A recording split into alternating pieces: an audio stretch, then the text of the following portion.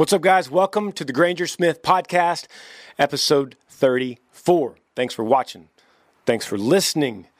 I'm grateful to have this platform to be able to talk, especially in a crazy time like this. And for those of you that have watched or listened to all the previous ones before, or at least many of them, thank you for letting me be a part of your Monday morning. I hope that a lot of you are commuting again. If you weren't working before, I hope that you are working again as these states are slowly starting to open up and we're seeing hope and we are seeing what we knew was going to happen all along. That's only a matter of when, not if, we get back to normal. We like to reject the idea of the new normal and the new way of life that is false. Reject that. We're going to get back to just the way we were because that's what we will believe, and the majority of us will believe that we'll make it through this, be better for it, and be back to normal. So thank you, guys. I want to tell you that some exciting things going on with me and the band. We are going to be starting live stream shows starting tonight, Monday night, starting tonight. If you're watching this or listening to this podcast real time, we will be doing this live stream tonight.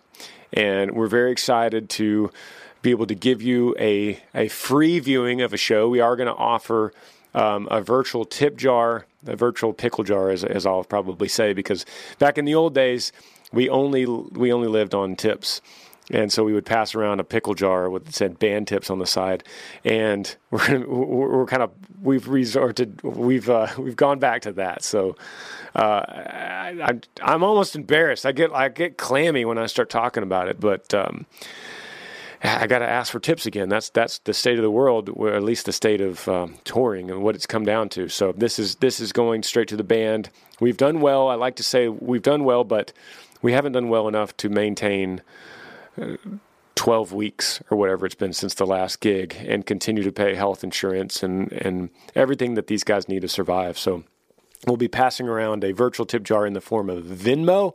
I created a Venmo account at Granger Smith. And so you can go to at Granger Smith on Venmo or venmo.com/Granger Smith, $1 or $2 as you watch the show. If you don't like the show, you don't have to donate anything. But and otherwise, it's not required or anything. We're gonna offer it for free because I know this is a crazy time. But I'd like to say that it's important that also that we just get together and play. You know, that we go through some of these songs and we take requests. If you have a request, comment below. If you're watching on YouTube, comment below, and we'll try to build these set lists each week. If we do, say, Monday today, if we do one Thursday. And I think that might be a good pattern, is like Mondays and Thursdays we'll do a set, and we will make it where we change environments all at the Yee Yee Farm, and we change instrumentation. So we might do a full band, we might do acoustic, we might do some older throwback songs. It's going to be really fun. It's going to be really fun. So speaking of live concerts and tips, it's very, very, very important to know that if we're going to do a live stream, and if I'm going to ask for tips, you're going to hear it from me personally through the podcast or through social media or on my website. You will hear it from me. And the reason I say that is we did hear about at least one scam, and I'm sure there's others, of people impersonating me or impersonating other celebrities and asking for tips or some kind of charity support, or that they're going to do a live stream. I think there was one we heard of that was a live stream that was actually all a big hoax. It wasn't me at all. So if you see something come up with me as a live stream, it's fake. Get out of it. You know, if you see something about me asking money for a charity, it's fake.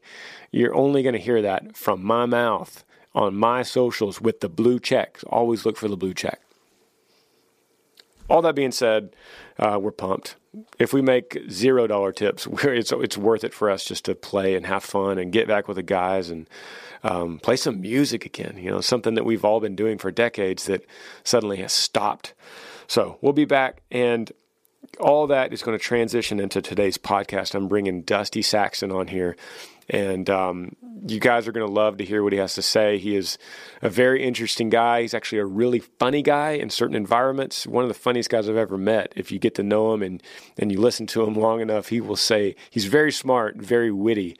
And he has to be smart and witty to know how he does these drums, how he operates, multitasking all these drums, running a laptop computer at the same time, and remembering everything. He never forgets. If you've seen us play, he never forgets. I do all the time. So he's an interesting dude. Small town guy from Lorena, Texas.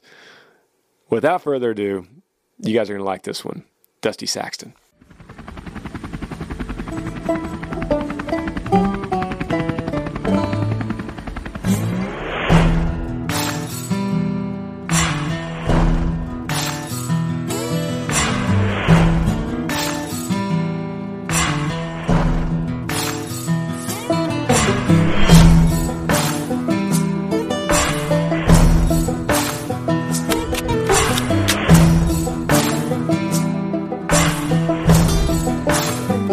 Dip cans and diesel, mud tires and smoke.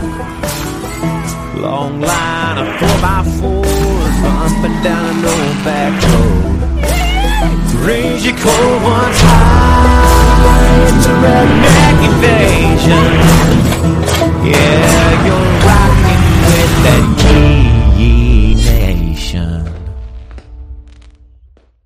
When Earl Dibbles Jr. was kind of on the rise and people would do interviews with me and they would be like, man, you're so funny. I can't believe you're so funny. We're all laughing. You know, were you always like the funniest guy in your class? Were you like the class clown growing up? And I would always say, man, I'm not even like the third or fourth funniest guy on my bus. And so if I was going to rank the funny guys, I think you'd be number one. But you're the most unassuming funny guy. Yeah. Because you're generally kind of quiet and people almost have to get to know you, don't you think? Yeah, I'm not just funny just all the time, I guess. My Instagram bio actually says sometimes funny. So that explains it. So you're unassuming funny, but also you don't come to the world and say, listen, I want to be a comedian. But those that know Dusty Saxton well, have spent time with you, it's like these moments late at night, late on the bus, when it's quiet, when there's a bunch of people and no one's saying anything. You're always the one that like has the words that just get everyone rolling. Well, I'm not just funny. I have to be, I take something someone says and it'll trigger something funny in my mind. Or like, even with music, I can't write a song, but I could take a song and make it better. Like somebody might say something that makes me think of something funny and I'll take it the rest of the way. I don't know. I can't just walk into a room and be funny like a comedian, but I could walk into a room with my friends and jump into a conversation and turn that conversation into something funny. Yeah, it's interesting. It's like there's different forms of comedy, and yours is definitely not the walk in the room class clown kind of, like you weren't class clown in high school, I'm sure. No, definitely not. But so a lot of people don't know we have something in the band called the Quote Book, and it's something we've kept over several years. And sometimes it's written, sometimes we have it on our phones, but regardless, we collect funny things that have been said at random times. And you probably are the king of quote books, like you're the king of one-liners. And maybe one day we'll go through and do a different podcast. It's like Dusty Saxton quotes. Yeah. But tell me, like, your story is always so fascinating, and I always learn more about you. I've known you for about almost 10 years now? Yeah, almost 10, yeah. I've been in the band almost 8. We met, you were playing with a country act, Brandon Ryder, but I'd known you before that. Our sound guy, Frank, had worked with you in a band called Ember, a rock band. And so I'd always heard these legendary stories of you as this crazy drummer that's very outgoing. You know, you throw sticks up, you catch them, you twirl them, you like make faces to the crowd, you point at people, you are a big, huge personality on stage, but then when you talk to you one-on-one, you're pretty reserved, pretty quiet. So tell me the story of how Dustin turned into the legendary Dusty Saxton rock star. It's funny that you bring it up that way, because I've actually, when I was younger, like in high school, I would kind of refer to it in my head as the Dusty Saxton switch. Yeah. Like when you turn on Dusty and when you turn it off. Right. And that came from when I was I was born to be in a band. I was born to be a musician. I started playing drums when I was 2, and no one in my house ever told me to stop or told me to turn it down. Even when I was out of high school and struck out to join any band, no matter what type of music, I just wanted to be in a band that was serious.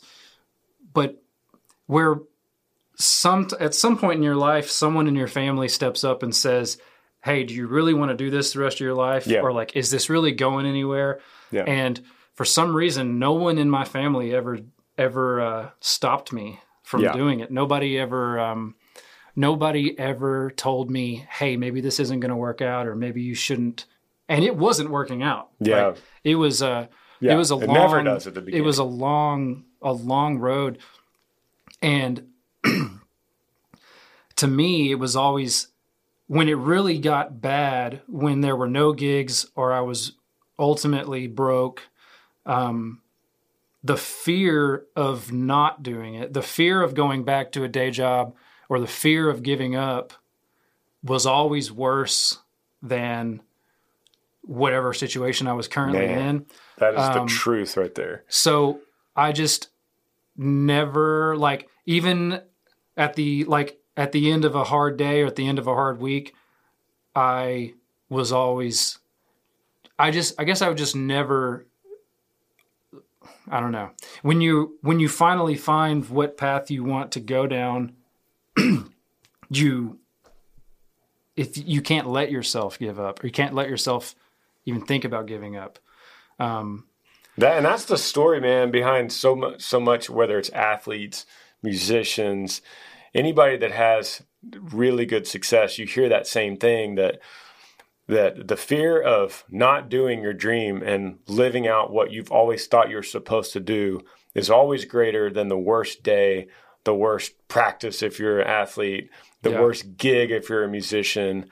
And that's what people ask me, like, what's your key to success? I'm just like, I just never stopped. I wasn't more talented. I wasn't smarter. I just went longer than all my friends that were doing it. Exactly.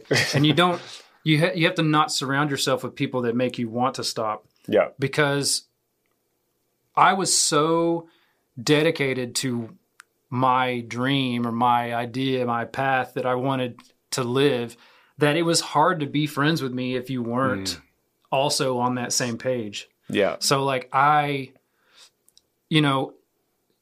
people that other musicians or even other bands I was in where the other members, whether they weren't quite as motivated as me, or even if they just were motivated to do other things, like have a family or a house or anything else, like I didn't attract friends that, it was very hard to be friends with me if you weren't on board with, or if you couldn't understand what it's like to be fully on board or date with you, something. if you're a girl. Yeah, really hard. So that brings up a point. Tell me about the amount of time you've spent homeless on purpose, like not sidewalk homeless, but multiple times in my life. You've made a living. Or you've made a lifestyle at some point, not now, but in your past, literally living on friends' couches. Yeah. When I was, like I said, from a very young age, from kindergarten, I wanted to be a drummer in a band. And my whole childhood, I struggled with, what does that even mean? How do you you just find a band? Do you start a band? And like I said, I'm not the type of person who I don't have these original ideas from the beginning. I don't have a lot of ideas that start from the ground up, or if I do, they start from the ground up and they go a quarter of the way. But I can, I didn't know, I had no concept in my mind of how to start a career as a drummer. And then once I was in high school, I started playing in bands, but we didn't make any money, and our shows were in high school gyms and parking lots and things. And when I discovered, I remember the first gig I ever got paid to play, and it was in College Station, and I was playing bass for a reggae band, and the singer came up at the end of the show, and the singer gave me $20, and I said, "What's this for?" And he said, "Well, the bar said we sold this much alcohol while we were playing, and they paid us $100. So we split it 5 ways. Each one of us gets $20. And I was like, wow. Because honestly, that night I had driven to College Station and I didn't have enough gas to get home. Yeah. So I was going to have to drive my car till it ran out of gas and call someone to come pick me up. And that $20, that unexpected $20 was what got me home that night. And then once I moved away from home and joined my serious rock band, I was only 20 years old or 21 years old. So I wasn't making much money as a 21-year-old.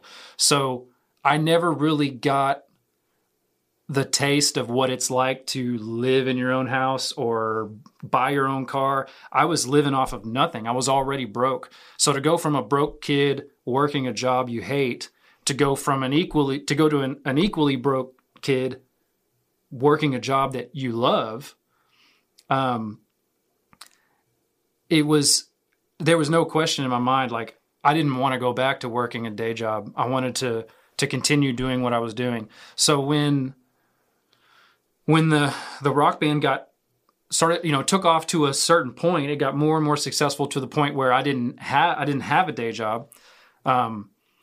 Which of course in rock bands, once you reach that point, it starts going downhill. Right. And, the shows got fewer and more far between. The crowd started getting thinner and the paychecks got smaller. And I had to move out of the house that I was living in. And for the first time had to be homeless, living in my car. But the way I did it was the band still had shows Thursday, Friday, Saturday, and Sunday. We played acoustic shows on Sunday. So I would only have to find somewhere to sleep Monday night, Tuesday night, Wednesday night, because Thursday we'd be back on the road. So it was like, I can't afford the house I'm living in now. I have to move out. So there's no way I'm going to be able to afford my own place. And I'm only going to be there 3 days a week. Yeah. And so that began the mindset that would follow me throughout my whole life of, why am I going to pay rent on an apartment that I'm never at? Yeah. And the biggest enemy of success in that way is a fallback plan. Yeah. Like my father-in-law's got a job, my dad's got a job for me waiting, or I've got a really nice place to stay. Yeah. I don't really want to hit the road again. But when you don't have a fallback plan, or you seriously reject that fallback plan, you just do it. You do it whatever cost. Yeah. No, drums was always my main dream, my main objective. I mean, and I tried to be a guitar player. I tried to be a bass player. But when it really came down to it, and I was like, okay, I want to actually make a living with my talent, or make a living with my hobby, I had to really pick the thing that I was most naturally talented at, that was gonna the thing that I felt like I was actually born to do. Obviously, I want to make a living playing music, and I could do it so many different ways. I had to pick the one that was the most natural for me, the one that was the one that where I had to think the less and think the least, and drums was the most natural way for me to do that. But you also actually really are a talented guitar player, bass player, singer, and you have probably more than all that, you have a really good ear, and you could hear notes and melodies, and everyone knows you know beats and rhythm, but you have a really good ear, and so for instance, our song "America," me and you kind of wrote that, and then you took it, and there was an old rock song that you had written, and you played all those guitars. So the demo of "America" was actually you playing all the instruments. Yeah, and the instruments, the solo, everything.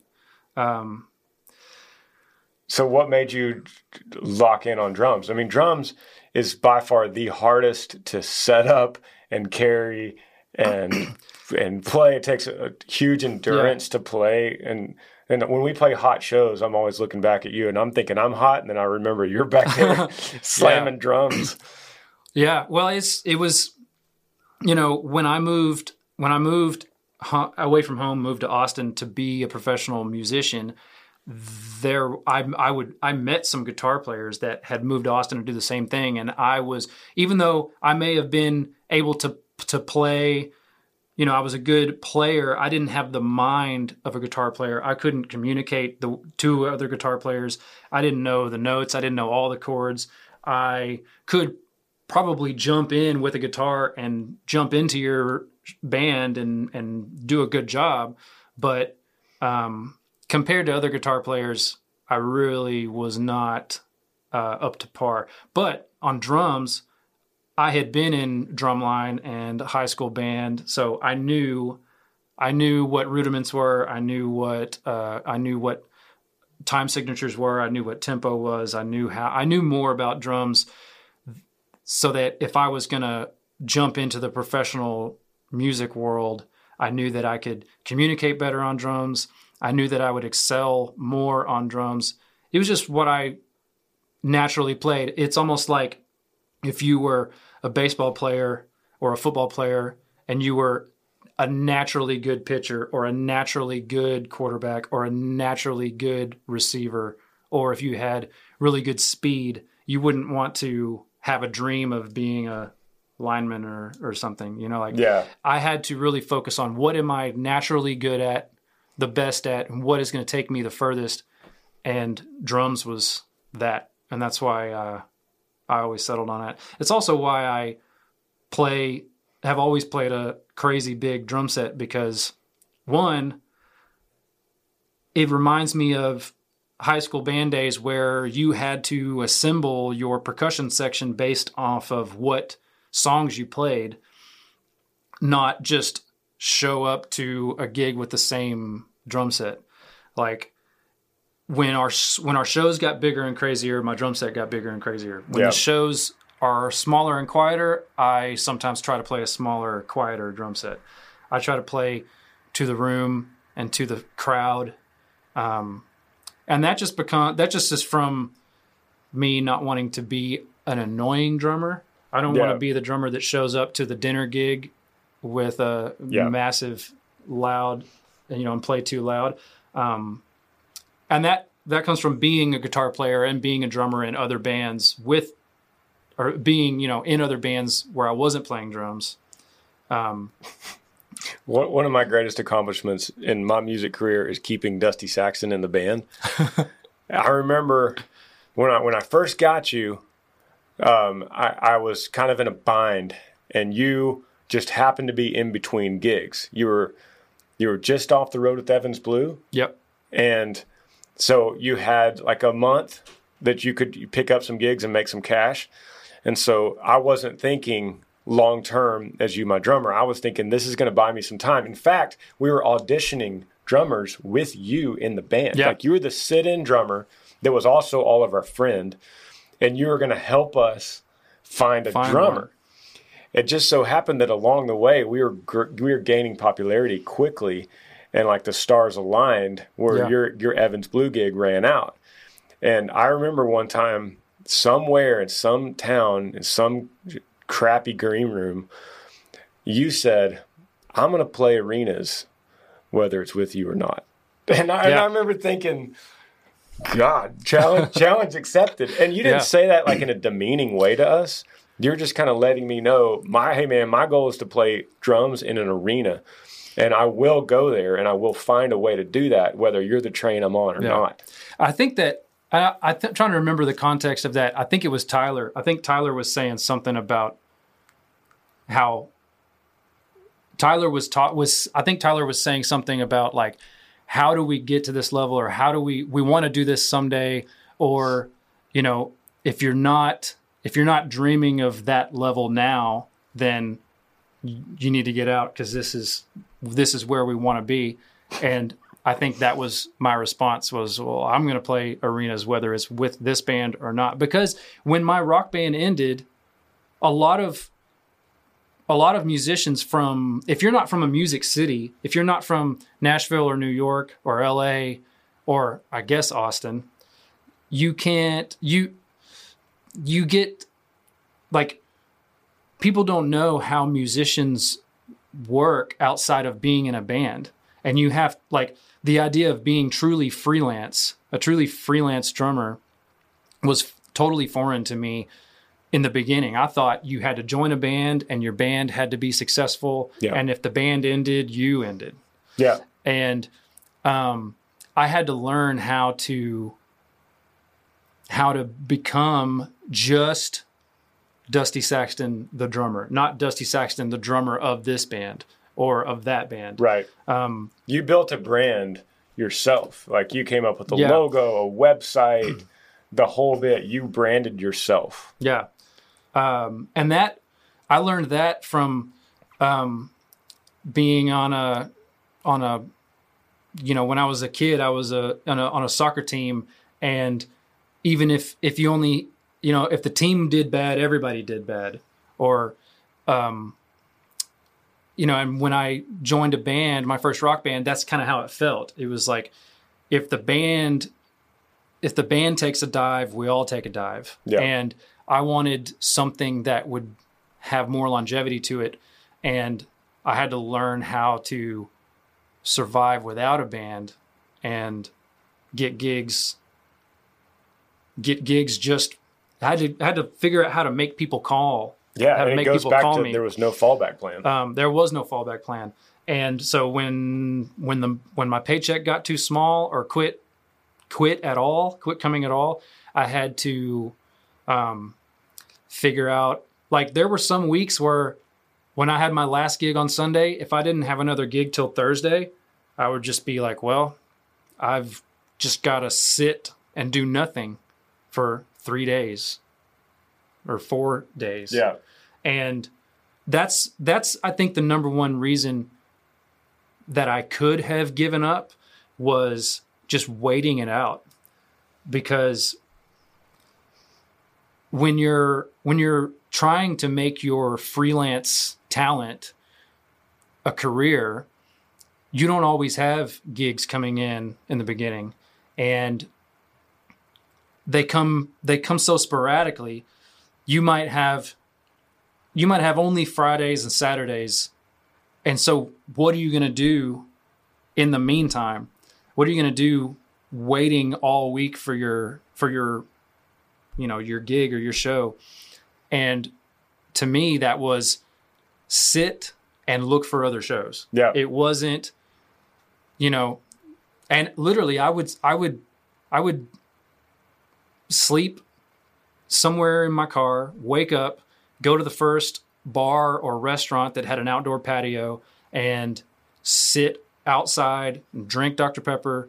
And, I remember that. And look, and just literally have my computer wide open, reloading Facebook every 10 minutes looking for people posting about drummer gigs. And I didn't care how much it paid because I was just sitting doing nothing. And I had, my Friday, Saturday gigs that would pay me enough to eat all week. But if, I was making impressions on new musicians was way more important than getting paid, because if I could play a show with a new group of musicians I'd never played with before, there was a good chance that one of those guys was going to call me for something in the future. And when I look back on it now, not one gig that I ever took was pointless, because even when I was playing blues gigs downtown 6th Street on Austin for no guaranteed money, now that I look back, it was like, oh, the first show I played downtown on 6th Street, I was filling in on drums, but the bass player was also filling in, and he didn't play for that band. He played for a different band that was also just had some slow times. And eventually, 2 months down the road, that bass player would call me because his other band needed a fill-in drummer. You say, I remember a guy I played with on 6th Street. Because as a drummer, if you can step in and help a band out when they're stranded and don't have someone, then they'll never forget that. And everyone in that band that I just caught a random blues gig with, everyone in that band called me again to do the same thing at some point. And, and maybe I didn't make any money that night, but it got me. You made the impression. Yeah, I made the impression. And people say, oh, I don't want to get up off the couch unless it pays $100. I didn't even have a couch. I was in my car. I was sitting, I would be sleeping in my car somewhere with the drums in the trunk. I'm amazed that my drums never got stolen out of my car. I mean, probably because you were sleeping with them. I know. I was sleeping with them. And you've continued to this day to grow that brand. And right now, on your YouTube channel, you have some really good videos that you've been making that I've never really known the side. I mean, you're pretty good at anything you do, especially tech stuff or music stuff. But I was really blown away by these videos. What's your YouTube page? Just Dusty Saxton. Dusty Saxton. I think it's youtube.com. SAXTON. Yeah.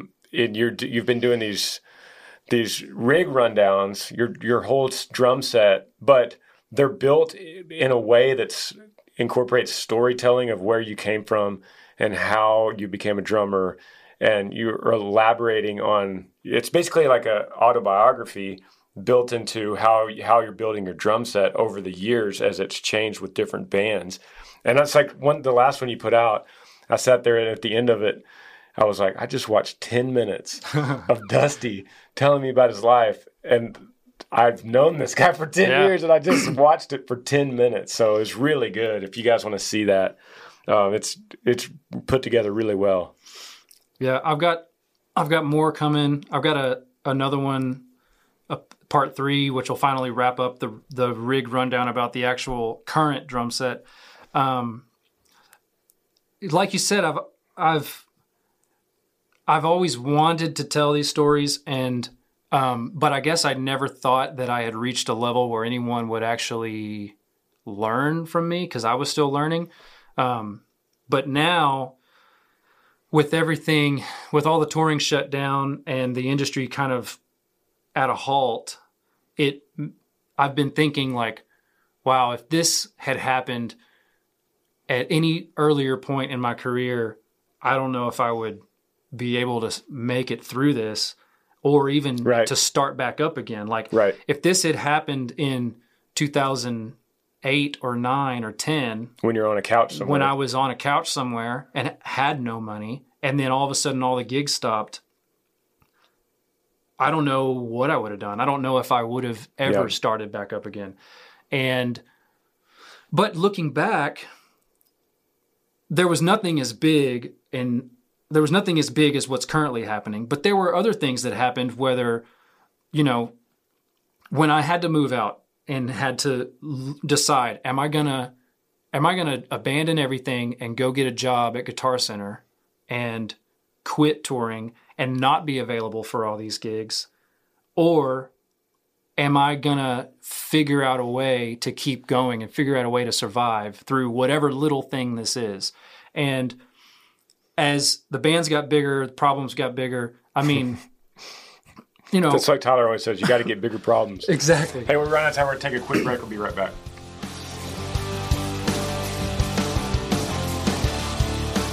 Guys, I hope you're liking this podcast with Dusty. What a crazy guy. So many stories. I want to tell you about our Yee Yee Apparel summer launch, June 12th. This is going to be crazy. And as we've seen from the past with these launches, everything goes really quick. So go to yeeyee.com or yeeyeeapparel.com, log in, and make sure you see it go live at 10 a.m. At 10 a.m., find your favorite things, log out. You got it. I just don't want you guys to miss out. It's going to go pretty quick. Love y'all. Back to Dusty. A lot of people don't know also that you not only have you balance this act of trying to build your brand and play drums and keep your personality on stage, and you make your faces to the crowd and throw up drumsticks, but you're also controlling every song through the DrumCat, which is a MIDI controller that then controls a laptop. So if you've seen any rock drummer, I wouldn't even say country drummer because you don't really qualify for that. But if you have seen any rock drummer and you've seen they have to use both feet and both arms all the time, every song, constantly. So imagine seeing that, and then also imagine running the songs with a MIDI controller with a drumstick. So on his right hand, he hits this controller with a drumstick that advances to the next song on the set list. And in our ears, we could hear the count off and the click. And if we mess up, which happens sometimes, he has to find the next chorus of the song. He advances it forward and has to catch up to where we messed up. All this is happening and nobody in the crowd knows it's happening. Yeah. Just the five of us on stage. And you're back there. I mean, it's like the craziest multitasking that you could imagine. I've explained it to other drummers before, and half of them don't understand it at all. And the other half of them that do understand it are like, if you ever tell my boss about this, I will come beat you, because they don't want to take on the challenge. I mean, it's very challenging. But I mean, my whole career, I've been playing songs with bands, with computers, and when something goes wrong, you always have to when something goes wrong, you have to just stop everything. And it becomes very obvious that something's wrong. Yeah. Like I remember we played a show in Traverse City, Michigan, which was the last straw, and I knew I had to find a way to fix this. But we started the first song, and you came up on stage, and you went to sing, and your microphone batteries were dead. Yeah. In the very first song of the show. And you went to sing, no vocal came out, and I was like, okay, well, you know, the computer is running the click, it's running the lights. Yeah. And if you don't start singing, if we don't do everything perfect the same way every time, we are now wrong. The click's going to end before we do, and the lights are going to turn off before we finish. It's going to be a train wreck. So what you have to do in that situation back in the old days was just hit spacebar and stop the whole computer. And when I did that day, I hit the spacebar after a split-second blackout, and all the lights went out. And so we finished the rest of the song in total darkness. And it was so awkward and so obvious. And so when we went home from that little run, I committed myself to finding a way. There's got to be a way to stop the computer and start it again during a song. Or there's got to be a way to make our mistakes. Like we are experienced musicians. We played in bar bands. We played in cover bands. We've jammed in in garages. We know how, as a band, to just jam through a moment and get back on track and continue the song. But a computer can't do that. So I knew there had to be a way to stop the computer and start it during the song. None of you guys had playing. any idea this was going on, I'm sure. And so that one winter we went home. Everything's telling me we're doing a good podcast. We're talking a long time. This is good. But I figured out how to do it, and then I didn't really realize that it would kind of take over and become the way that we run things now. Like now, if we want to do a song differently, we can just do it differently because I have so many ways to run the song in the computer. For instance, now let me give them an example. We'll use like America, for example. Yeah. So say we're at a big festival. There's 10,000 people. I'm out on the catwalk singing America. If I don't get to that chorus or those verses at a certain time, the click's going to run out, lights are going to change, things change in the song. So I'm reaching down and I'm signing some lady's, hat. And then I don't get back up in time and I miss the top of that second verse. So you guys don't notice it, but the band's going do-do-da-do-do-da-do-do-da-do. So Dusty realizes I didn't make the top of that verse. So Dusty then commands to the whole band, hold right here, wait for me. So, and then he'll count us. And then when I'm ready and he knows I'm back on the catwalk and I'm ready to sing, he realizes that while playing all this crazy stuff on the drums. And then he gets back to that second verse, the top of the second verse, and then counts us in right here. 1, 2, 3, hits it. And then I start singing. It's kind of, and no one knows. We try to compare our band to a football team a lot. And in that situation, I don't really know who's the quarterback, if it's me or if it's you. But it's kind of like it's like when something goes wrong, I have to stop and get us into a loop. And then I just have to kind of watch and listen. And then sometimes I'll see you going for the mic and I'll be like, all right, verse 2 or chorus 2. But other times I don't really know what you're going to do. Sometimes you look like you're about to sing, but you start talking and then I'll have to wait. But then it's awesome because it gives us back that jam band flexibility that you lose when you start programming your lights and programming your clicks. It's those moments that keep us excited. Oh, and then we absolutely. get off the stage and we high five each other. We're like, dude, that was crazy. Yeah. We almost messed up so bad. Like Sayersville, New Jersey, during America, where the power went out. Yeah. And America keeps getting brought up today. I looked back on some video from there and the power was out for like 12 to 15 minutes. But so like, what are we going to do in that situation when the power goes out? Are you just going to all kind of die off stage and then just eventually stop and then the band stand up and leave and wait for, the crew guys to fix the problem and then all come back out and be like, oh, hey, sorry. Now we'll start that song over again. No, what we did, the power goes out. You have no amps. You've got no microphones. You've got no PA in that situation, but you still had a sold out venue full of rowdy music fans and a drum set on stage. They can still hear the drums. Yeah. And so I just kept playing and the crowd kept clapping, started chanting.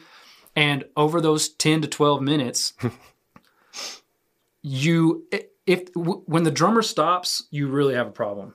I always say that any instrument can stop on stage and it doesn't make it obvious that there's something wrong.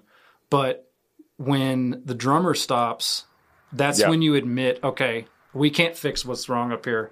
And, it becomes the crowd's problem then. Because, and I kind of said this, and y'all might not have understood, but when we talk to each other and Dusty's saying 1, 2, 3, he actually has a microphone on his drum kit that talks to our ears. So it's like what do they call that we call it a talkback or whatever they call it in broadcasting. You have a cue mic. You have a cue mic, so we could listen to Dusty, and then I have one right in front of his drum kit, and then Johnny, our bass player, has one. So there's 3 on the stage. If the guitar player has a big problem, he could run to that cue mic. Same with bass player, and then Dusty's always talking. And sometimes it's a joke. Sometimes you're just making a smile with a joke, but in emergency situations. And I'm talking Lake Shake, Chicago, 25,000 people. I'm out on a catwalk, which could be 50 feet from you. Yeah. We have to talk to each other. He can't see my hand signals. It's not like it was in the days of the clubs. No. So that's our saving grace. I should probably wrap this up. If you guys want to hear more Dusty, comment below. I think we could probably do 3 or 4 of these podcasts and still get interesting stories. He's one of the most interesting people I know and one of the funniest guys I know. But anyway, dude, thanks for being on here. No problem. Let's go work on that truck. Yeah. See you guys.